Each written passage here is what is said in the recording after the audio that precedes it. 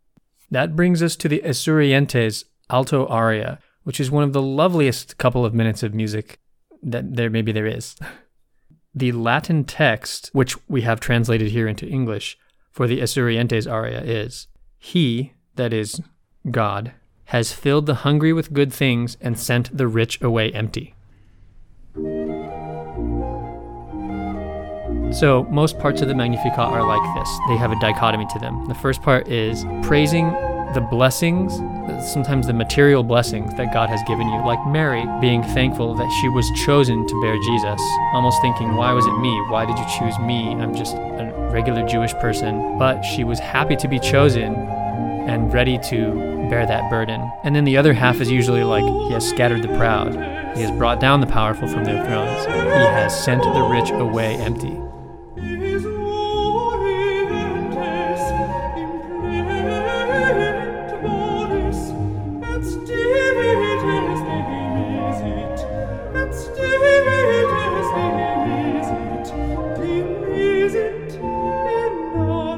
So there's this concept of justice in the Magnificat, and this is how these ancient people dealt with their wealth inequality. So this wealth inequality issue, it's so common throughout human history.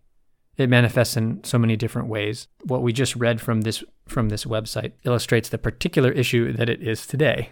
But in biblical times, there was also wealth inequality. But the way people dealt with it was things like the Magnificat. Scripture helped them frame the situation to count their blessings, which is a way to say that, I guess. And Bach knew this. As he sets this text, he gets to cram two distinctly different or opposite thoughts into one aria, and that's an interesting challenge for him. And you can tell that he enjoyed it, and that's why we have such a delightful flute duet beginning this aria.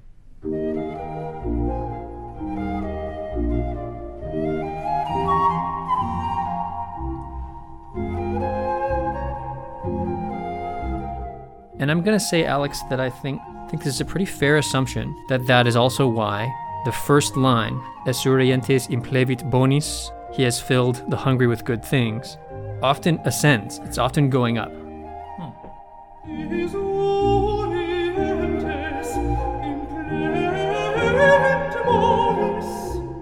The second line, et divites dimisit inanes, and sent the rich away empty, is usually going down.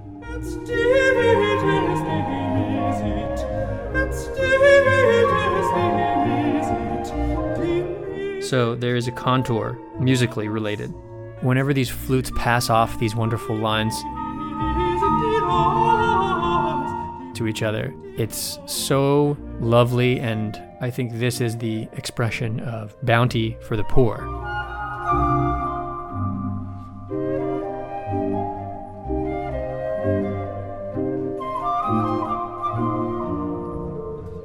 There's a big theme in the New Testament about that very thing, and actually the Bible as a whole, of justice for the poor, especially with regards to Jesus, actual stories, like Jesus feeding the 5,000, that kind of thing.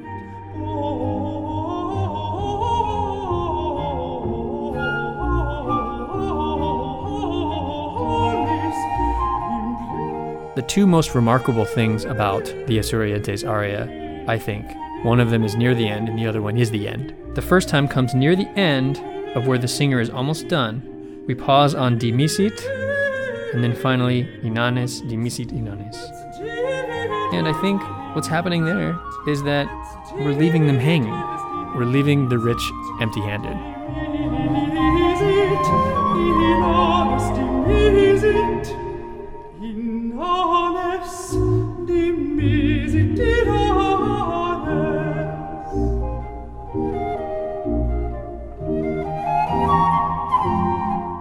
So then it brings us to the most striking part of the aria, which is the last note. There's something conspicuously absent from the end, wouldn't you say, Alex? Yeah, there is.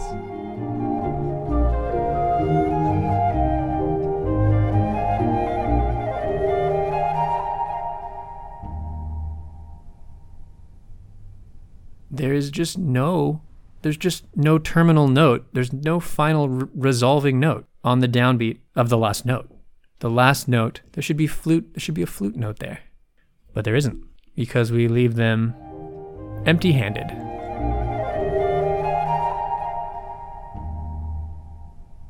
That is probably why he did that. It's a great point, Christian. I didn't think about that connection. It's a pretty good guess, though. We both looked at this score, and sure enough, it does have just a rest there for the flutes on the last measure. It's got to be on purpose. We know that Bach didn't do anything, like that's the kind of thing that Bach would not have let go and just made a mistake on. It bears saying, I guess, you can't, it's like kind of an elephant in the room, I guess, that I'm calling out here. That Bach himself was a member of the higher class, basically, not super high class, but certainly enjoyed a life of more luxury than peasants of the day. He still had to work a lot for his salary and stuff like that. It wasn't like he had everything handed to him. But I'm sure that from everything we know, that he did believe in the message of all the scripture that he was setting to music. And this would have been no exception.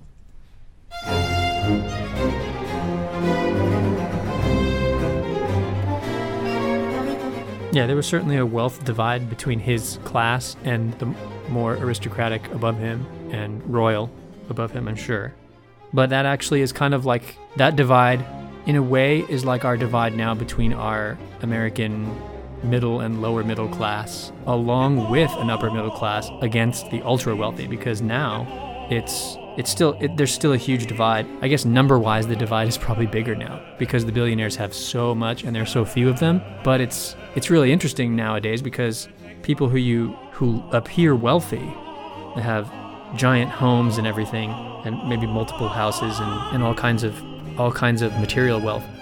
Those people are still nothing compared to the top 0.0001% of United States citizens who are those billionaires. And so this disparity is something that everyone has always had to deal with.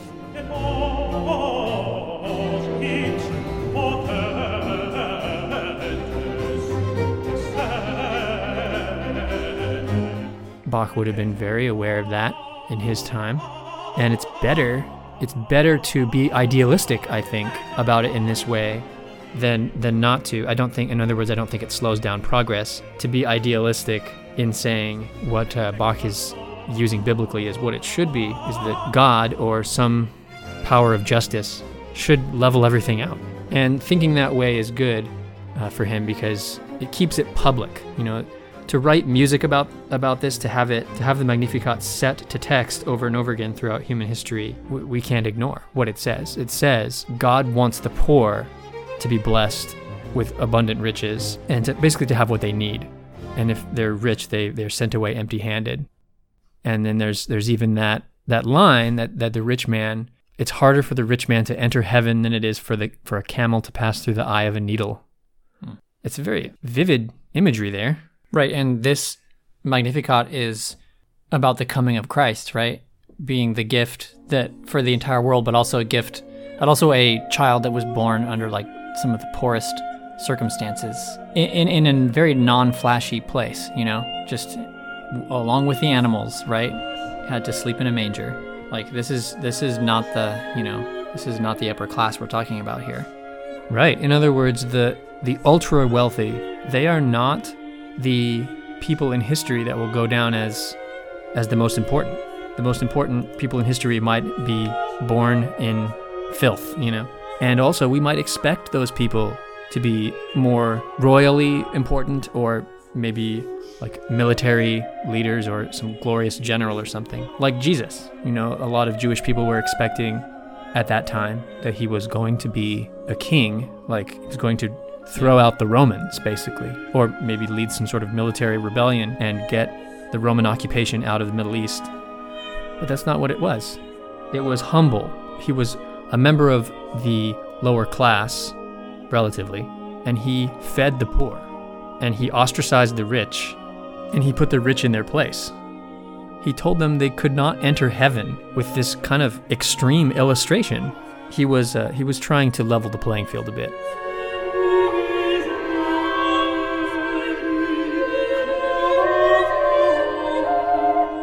Right, and the gift is the same. The gift of eternal life, I should say. The gift is the same for each person. It doesn't matter, right? If you're rich or poor, Jesus still died for you, right? Universal justification is what most Christians believe in. They don't believe that everybody's going to heaven, but they believe that Jesus died for everybody.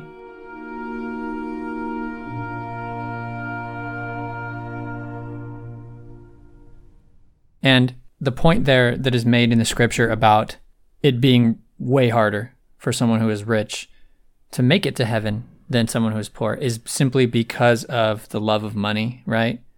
The reliance on money, the obsession with money, and the unwillingness to give money toward causes that really need it.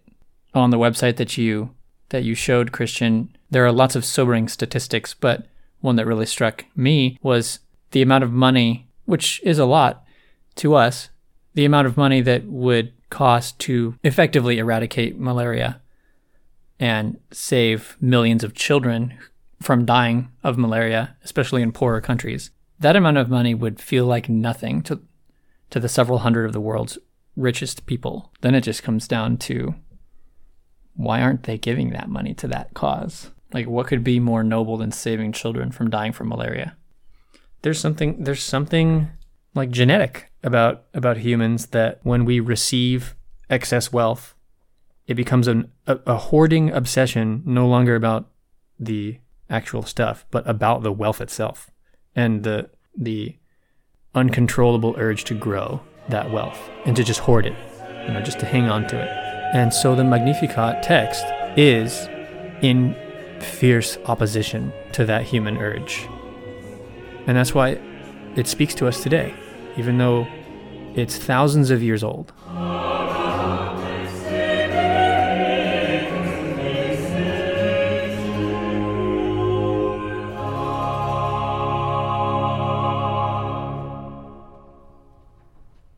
And now, here is that moment from the end of the Esurientes aria of the Magnificat.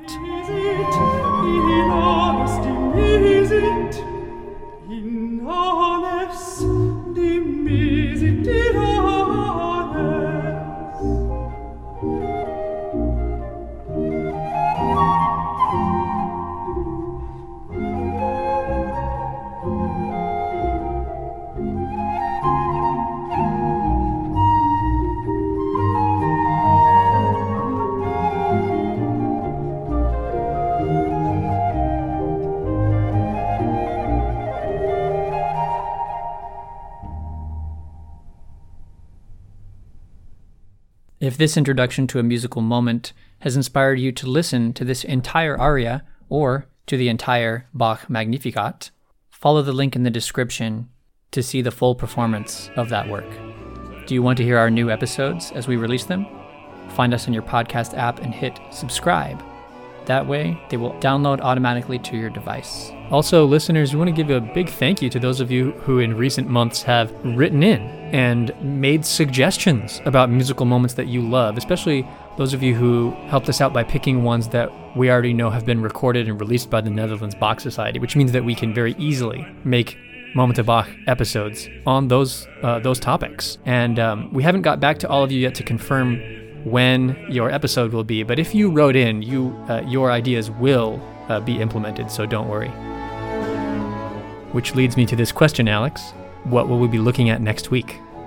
Next week, we will take a listener request and look at what happens to be my favorite movement of the Mass in B minor, and that is the last movement of the Gloria section, the Cum Sancto Spiritu movement. Until next time, enjoy those moments.